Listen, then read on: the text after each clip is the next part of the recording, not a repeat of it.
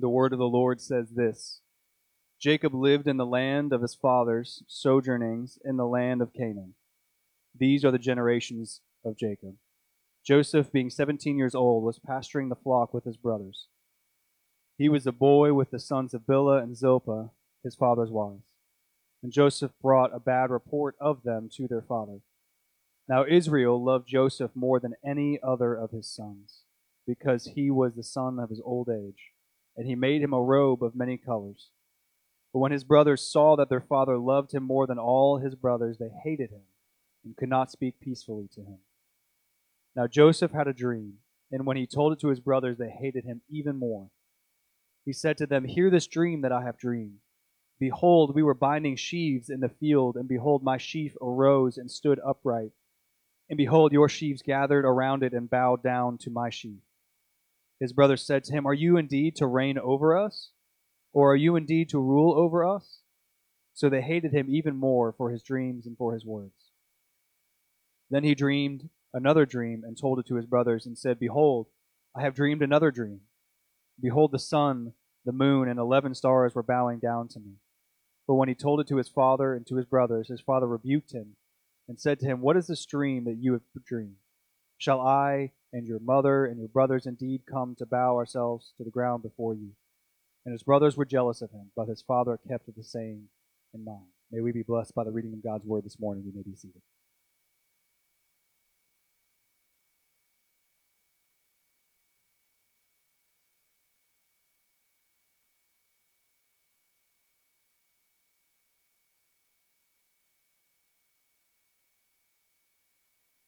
It's good to be in God's house with you this morning. I thought I would spare Jared to have to read all those names in chapter 36.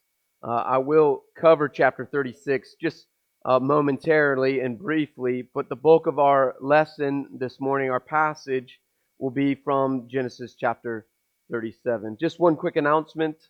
As we head into next week, let's be preparing our hearts as we will take the Lord's Supper for the first time since March. And so let's even now, God tells us in His Word that we should come to God's table with a holy heart. And so whatever it is in our lives this morning that may prevent you from coming to the Lord's table with a holy heart, that's a pure heart, let us now, even this morning and this week, begin to prepare our hearts for the Lord's Supper. Let me pray for us this morning, and then we'll dive into Genesis chapter 36 and 37. Let me pray. God, you are faithful to us. I'm grateful for that. Your mercies are new every morning. We've experienced that already this morning. Just by those that are in this room and those that are listening, you gave us breath that gives us life. So I pray for us this morning, God, that we'd come with expectations that you would give to us exactly what we need from your holy word. And that your word would do what only your word can do, and that's divide those places in our lives and eradicate those places in our lives that cause us not to be holy as you called us to be holy. And I pray as we look at this passage of Scripture this morning, as we begin the life of Joseph, that you would begin to pull things out of your word and plant them into our hearts, and that we would continue to grow in our maturity in you. Again, we're thankful for the Holy Spirit, that is He who enables us to see your word clearly, and we are grateful for your Son Jesus who died on the cross for us. It gives us life and life to the full. So go with us now as we enter into your word and prepare our hearts, and then let us receive from your word. We pray this in the mighty name of Christ Jesus. Amen. Just as a way of introduction to this passage, to these two long passages, I want to talk just momentarily about chapter 36. 36 is the genealogy of Esau. That is the brother of Jacob. Remember, Jacob and Esau were at odds. They were at odds their whole life because of the blessing that God had spoken over their mother, Rebekah, when he said to her, "Hey, the younger will serve the older." What we know through the Bible, what we know through Genesis, God in His sovereignty and His goodness has chosen people to carry the seed of the promise, that would be Christ, all the way to the fulfillment in Matthew chapter 1. And so God laid that out in Genesis chapter 3. And we've seen God's faithfulness to his promise that there would be a child that would come and bring redemption and hope and restoration to the world. Well, the other side of that promise was this, that there would be people that God did not choose, that God had a line that he would choose, and that these other men, God did not choose to bring that seed to them. And yet we see over and over again, and that's what we see in this passage, that God is faithful to his promise. Amen. We don't like always thinking about that God chose a path for us, but he did. We see that clearly here in Genesis. We've seen it clearly, that God set out before the foundations of the world that he had a path, that he would bring Christ Jesus to redeem mankind.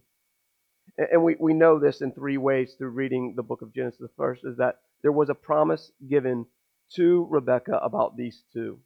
The second is this, that Jacob was blessed and chosen by God. And we've seen this throughout Scripture. That though there is a structure that's been put in place, the bulk of our study has always been on who? The promise. We've seen that throughout Genesis, that there's few verses given to the men outside of the promise. We see that again here in Genesis chapter 36, the descendants of Esau. There's only one chapter in the Bible dedicated to his descendants. But what we'll see now is the descendant of Joseph, or of Jacob to be Joseph. And we see the bulk of the text. The next 13 chapters are dedicated to this one man. One writer said this, we know this to be true, that God has blessed both men, both Jacob and Esau, that God will see this, that God will bless both Joseph and his brothers. But this is what the writer says. Even in the choosing, there is a pool of God's blessing. There's a pool of God's blessing for the non-chosen blessing, and the river flows through the blessing. So we see that there's pool that God blesses the non-chosen seeds, but we see the river that flows through the blessing. On and on, the blessing of the Lord flows from where? Abraham to Isaac to Jacob, now into Joseph, into Judah, into Levi. The blessing will continue to flow all the way to Christ Jesus. But now let's move on to chapter 37. We enter into the 10th and final section of the book of Genesis. 13 chapters remain. If you remember months and months ago, I said that the book of Genesis is divided into 10 major sections. Those 10 major sections are in the lineage or the line of Christ, and where that comes from, the descendants. You'll see over and over again. We see that here in the text. Here is the 10th and final place of that. Verse 2. It says, These are the generations of Jacob. And now we'll spend the bulk of our time, the next 13, 14 weeks, as we come to the end of Genesis on this one man. There's so much promise in this one man of Joseph, and I'll get to that at the very end. But this is a setup for where we'll head, the Bible will head. We will not head into Exodus. One day I will preach the entire book of Exodus. I will not go there next. But this begins to prepare the reader's heart for the Exodus story. Remember, the Exodus story is God's chosen people where? Leaving Egypt. Well, we have to ask ourselves, how did God's chosen people ever get to Egypt? It starts here in this chapter. If you've ever wondered how did God's people get to Egypt, it was because of this one man. And this one man being Jacob, but comes through us through Joseph, and how God's going to use Joseph to bring the Israelites into Egypt. It was a promise that God made to Abraham back in Genesis 15. Remember, God had promised that the Israelites would spend 400 years in slavery. That is not a mystery to any of us. This is the verse, Genesis chapter 15, verse 13.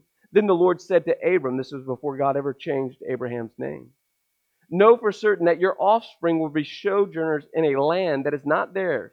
Remember, that's not the promised land. That they will leave the promised land that is not theirs, and they will be servants there, and they will be afflicted for 400 years. That's Genesis chapter 15, verse 13. And so there's this promise from God that God's holy people would be in slavery for 400 years. Often we want to talk about the promises of God and how they're good. Well, this is a promise that's from God that doesn't seem too bright. 400 years of slavery. And so I want to talk to us this morning. How is it that God's people went from the chosen land and then ended up in a 400-year slavery? I believe there's three things we see from this text. The three things that we'll look at this morning are this. It started with hatred, and it went on to being a place of harm, and then it went on to a place of hypocrisy. So let's look at how this whole journey of God's chosen people got to Egypt and how it started with hatred. Let's look at verses 2 through 11. It says this, Joseph, remember Joseph was the oldest son of Rachel, the beloved wife. Joseph, being 17 years old, was pasturing the flock with his brothers. That's his half-brothers. And he's with, the boy was with the sons of the two concubines and his father's wives. And Joseph brought a bad report back to his father about these two men. It started with hatred. Remember that, and we'll see again in this story that Joseph was loved child. He was the favorite. And we talked last week about Joseph plays into favoritism and put all this favoritism on to Joseph. And that began to bring this discord amongst the brothers. And so now there's this moment in time where Joseph goes out and brings a report back to his father about his other brothers. An evil report, if you will. When we read that word and we read that text, it just seems like he comes back with a report. The way we would say it would be this. He brought back a tattletale. Now, he brought back the truth, but it was in the form of being a tattletale. If you have children, you know this to be true. There's often times in our house that Tennyson or Cedar will come to mom and dad, and they will tell on one another. Now, it's the truth, but it's done in such a way that it's like, now there's got to be some lies in that. Well, that's what the writer, Moses, is capturing here, that there's this moment, that there's this report that's being brought back to Joseph, from Joseph to Jacob in the form of a tattletale. Remember, these were wicked men. Remember, last week when we talked about what these men had done, they murdered hundreds of people, and then they robbed them. They plundered their land. So these are wicked people. So no doubt that Joseph had a bad report to bring back to their dad. They were not nice brothers. So we see the first form of hatred came through that report. They began to hate Joseph because of the report. Then it says this. The next thing that we see is the robe, the favoritism. That Jacob had given to Joseph, his favorite son, a robe, a beautiful robe. A robe of many colors, as we would read in the New King James. It was a vibrant robe. It was a robe that when he showed up in the room, everyone would take notice. Now we can read that and think, oh, it's just a pretty robe. No, what that robe meant in that culture was, hey, now Joseph, not the chosen son, the firstborn, but this one, many, many sons later, would be the son that carried the inheritance. Now, I don't know about you, but if you're a brother and you see the younger brother now getting all the inheritance, what is that going to invoke in you? Anger. And so now, because of Jacob's favoritism, he pours gasoline on the fire by giving young Joseph this beautiful, beautiful robe. That robe is going to come back and haunt him in a few verses. Just a few verses. That will bring him great harm. Now, the third thing is this, in their hatred and how it grew from a report to the robe. Now, Joseph didn't make things easy on himself. Like, this is the moment in time, like, Joseph, man, just zip it, bro. Don't talk. Just stop talking. But all of a sudden, he's sleeping, and these dreams come to him. Two separate dreams. The first dream is this, that there's going to be these stalks of grain that are going to rise up out of the ground. And all 11 stalks are going to bow down to this one. This one grain in the middle, all 11 other stalks will bow down to him. we see this has two meaningful messages. The first is obvious. The first is that Joseph was going to be the brother that the other brothers would bow down, that yes, he would be the one that they would serve. But it also plays into the reason that the brothers would need to come and bow down to him. Remember, if you know the story, in a few chapters, there's a great famine that breaks out in the land. And the famine is so severe that the brothers and Jacob are starving. And so Jacob sends those 11 brothers, 10 brothers, to Egypt to get some what? Grain to bring back.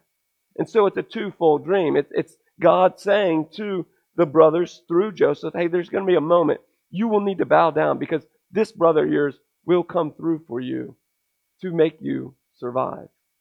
Well, they're livid about that dream. They say to him, hey, is it because you really think that you're going to reign over us and that we're going to serve you? They understood the dream. I would imagine there was some moments in that time as he was saying to the brothers in his voice and their voice back that he could see the hatred growing for him. And then he has another dream. It's like, man, you struck out the first time. Just put the bat down, go back to the dugout, remain humble, remain quiet. But that's not Joseph's response. He has another dream. And he told it to his brothers. But this time the dream added his mother and his father, so much so that it brought a great rebuke from his father. Basically, the father said to him, stop talking. What you are saying is ridiculous. But there's this one verse, in verse 11, that it says this, and his brothers were jealous of him.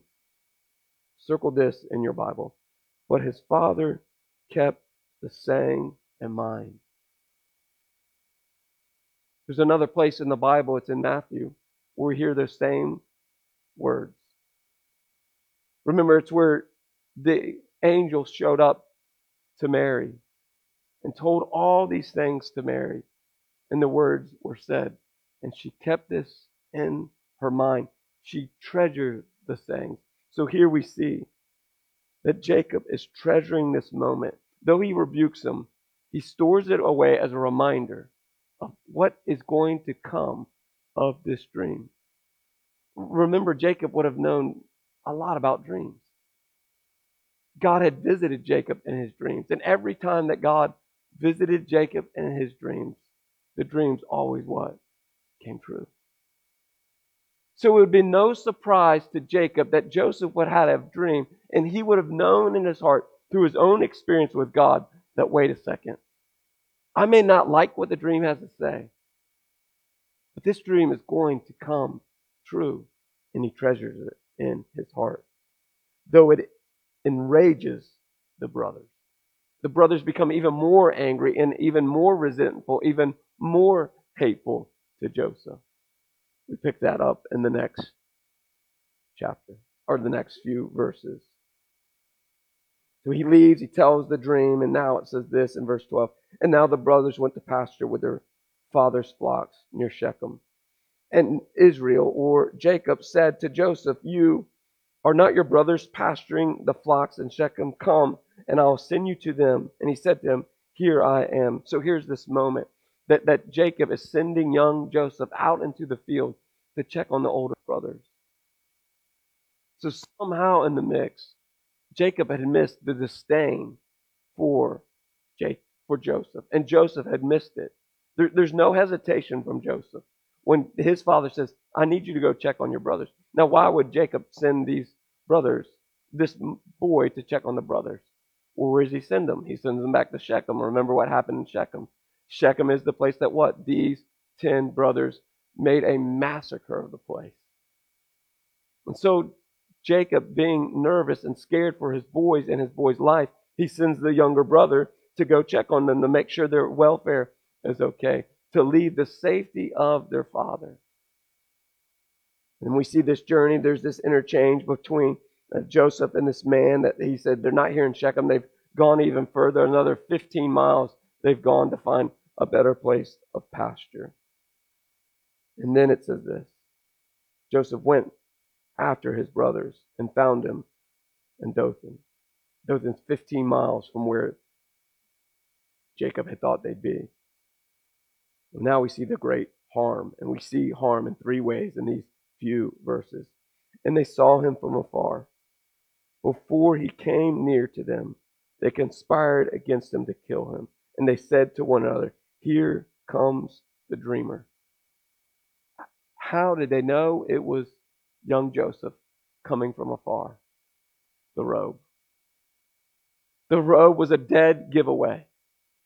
That he saw them from afar. That means a long distance off. Well, if you know anything about attire in that culture, the attire would have blended in with the desert. Well, here comes this bright, beautiful robe. And they say to one another, "Here comes the dreamer." It's words of mockery. They're mocking their young brother as he comes to him. And so three places of harm we see in the text. The first is what? They decide to murder him.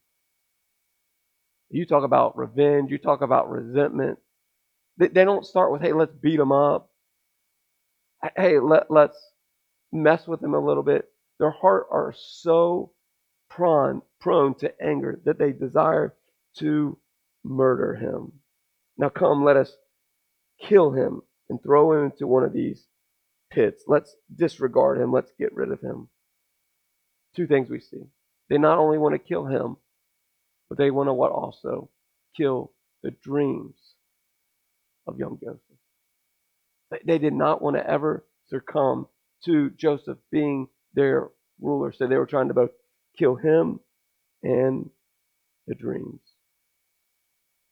But then we see in verse 21, but when Reuben, the oldest brother, heard of it, he rescued him out of their hands, saying, "Let us not take his life." And Reuben said to them, "Shed no blood, throw him into a pit, into this wilderness. Do not lay a hand on him." He said this that he might come back and rescue him. The next thing, it kind of digresses from murder to harm or self-harm. The thought is Reuben's trying to convince the brothers, "Hey, let's not take his blood onto our hands. Let's let nature just take its course. Let's throw him into a pit. Let him starve to death. Let animals get to him. Let him die that way." Excuse me, but Reuben had this other plan to come back and rescue him. Now you may wonder, why would Reuben do this? Why would Reuben, the older brother who had just hated him so profusely, wanted to rescue him? Many scholars believe it's twofold, which I believe as well. The first one was this. Remember that who is the oldest? Reuben. So in that culture, the oldest brother was responsible when they were away from their father, was responsible for all the siblings. So he knew if anything happened to one of these siblings, who would it come against? Reuben. The next one is more selfish, I believe. Remember that Reuben had what? 2 chapters ago, slept with his father's concubine. So he's out of good graces with his father. His father was already angry with him. So now he devises his plan. If I can rescue the favorite son, bring the favorite son back to the father, then I'll be back in good graces. This was self-preservation. It wasn't out of the kindness of his heart to save his brother. Well then, moving on, the last place of harm, where they were going to gain a profit from him. They were going to sell him, it says. It says this. It said, "Let us not shed blood, that we might rescue him out of their hands and restore him to his father." So when Joseph came to his brothers, this is verse 23, they stripped him of his robe and the robe of many colors that he wore. And they took him and threw him into a pit, and the pit was empty, and there was no water in it. And look at the cruelty of their heart. After they did all that, they had stripped him naked. Look, we think of a robe, like an overcoat. No, this was a robe that would cover all of him. It was his garment. It was what he would use to protect himself. So they stripped him naked.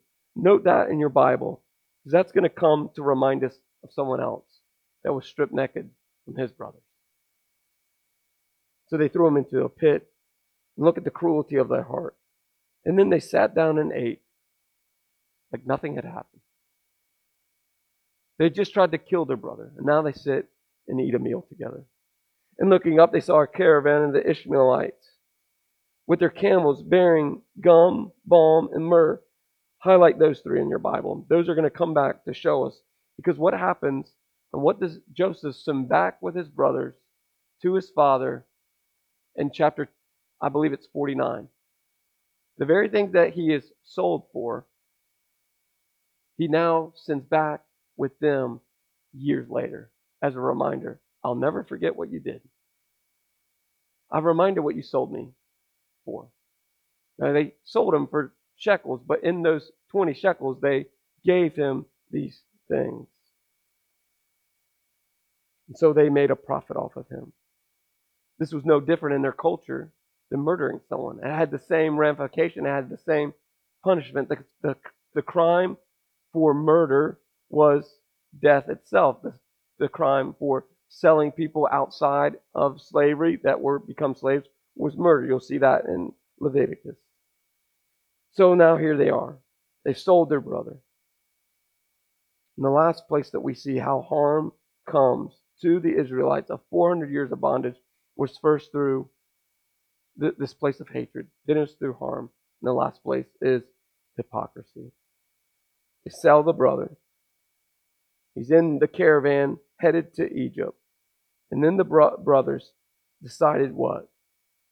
To take the robe of many colors and dip it into the blood of a goat to make it look like an animal had killed their brother. So at some point, Reuben had wandered off and wasn't in the exchange of selling young Joseph to these men. It says this in verse 29. When Reuben returned to the pit, he saw that Joseph was not in the pit. He tore his clothes and returned to his brothers and said, "The boy is gone, and I, where shall I go?" Then they took Joseph's robe, slaughtered a goat, dipped it into the blood, and they sent the robe of many colors and brought it to their father and said, "This was found. Please identify whether it is your son's robe or not." This place of dishonesty, hypocrisy. They knew exactly whose robe it was. There's the ones that did it. And they present this robe of many colors with this blood all over it, and we see Jacob's response. And he identified it and said, "It is my son's robe. A fierce animal has devoured him. Joseph is without a doubt torn into pieces." So they deceived his father with goat's blood on his robe. Remember how Jacob had deceived his father with goat's blood and goat's fur on his hand. The very thing that he had done to his father was done to him.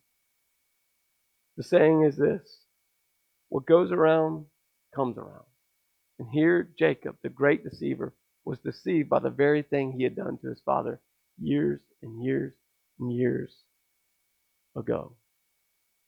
Not only that, place of hypocrisy and trickery. It says this, that then he begins to mourn for his son for many days. We'll know that those many days are all the way until the moment that he sees his son again in the palace. He will mourn every day for the rest of his life that his son had been killed. Could you imagine the pressure of his children seeing their father weep every day, knowing what the truth was? Knowing that his brother had not been killed by animals. And yet they continue to lie for the rest of their lives and trick their father. In so much doing so, it says this, and all the sons and all the daughters rose up to comfort him, meaning that they also grieved with him. They were not grieving. They were rejoicing internally that their brother, that was the favorite, was destroyed. But he would not be comforted. He refused to be comforted. It says, "No, I shall go down to Sheol to my son and mourn." Thus the father wept for him. Meanwhile, the Midianites, the Ishmaelites, sold him to Egypt, to Potiphar, the official of Pharaoh, the captain of the guard. Remember, God is behind the scenes, orchestrating a way to make his promise come to fruition that his people would serve for 400 years in slavery. And it started with hatred. So, what's the application for us this morning in the text? We will see this, that in the story it reminds us over and over again. Then, even when God isn't around, he's around. God is always in our suffering. Young Joseph had to suffer, but it was because of God's providence, God's plan to redeem the world. Let's never mistake, when God doesn't feel near, he is nearer than we will ever know. It's what Paul says in Romans chapter 8, verse 28. For we know that those who love God, all things work together for good, for those who are called according to what? His purpose. All things work together for the glory of God because God has a purpose. And so whatever it is that you're going through right now, whatever suffering that you're going through, and you don't feel the nearness of God, hold on to the promise that God is closer than you know. And it may be, we'll see now, years go by before we ever see how God's hand was strategically placing Joseph in this place to bring redemption to the world. But remember what I said just a few moments ago, to highlight a few things. We see Christ in this passage over and over and over again. Joseph reminds us of Christ.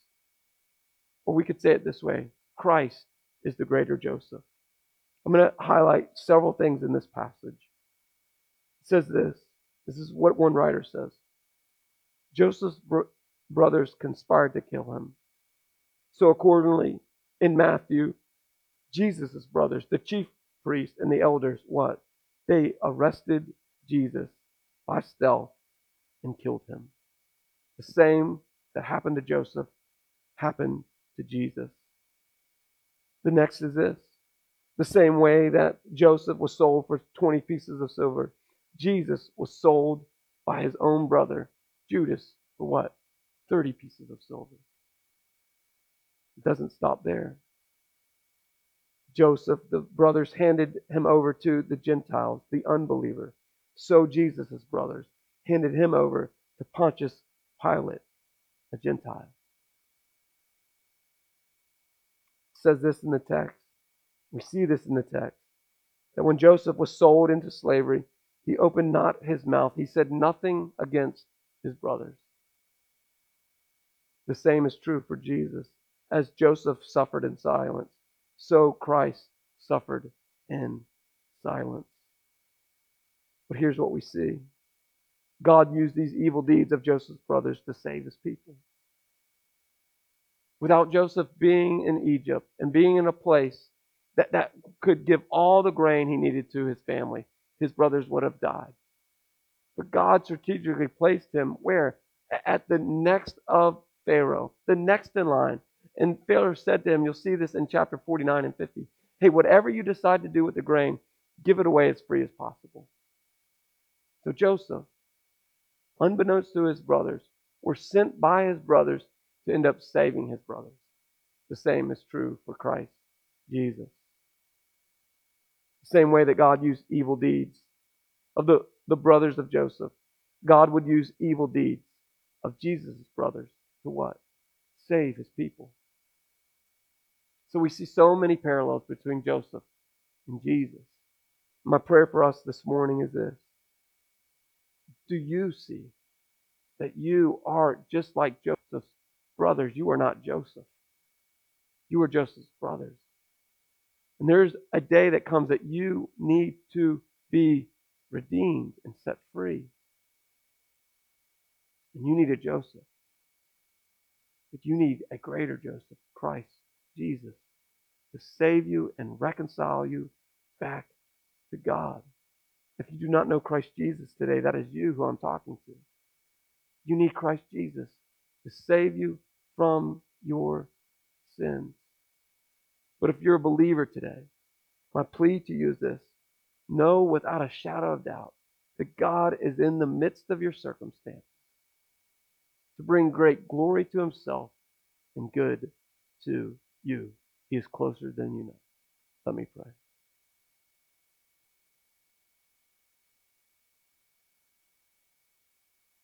God, I'm grateful as a reminder to myself that you, Jesus, are the greater Joseph. That you did come and you were beaten and killed, conspired against, sold, handed over to wicked men, and you remained silent in the whole process because you knew your Father had a great plan of redemption and salvation. His desire was to use you, Lord Jesus, to redeem wicked sinners like myself. I'm so grateful for that. I'm grateful for your kindness and goodness to me. And your mercies, you sought me when a stranger. Wandering from the fold of God, you redeemed me and set me free. God, I pray that would be true for anyone that does not know you this morning. That as they wander, you would go and seek them. And they'd be found by you, and they turn to you, repent, and be grateful that they have a great Redeemer. Continue, Lord Jesus, to lead us and guide us and bring healing. I pray this in the mighty name of Christ Jesus. Amen. Please rise for the benediction this morning.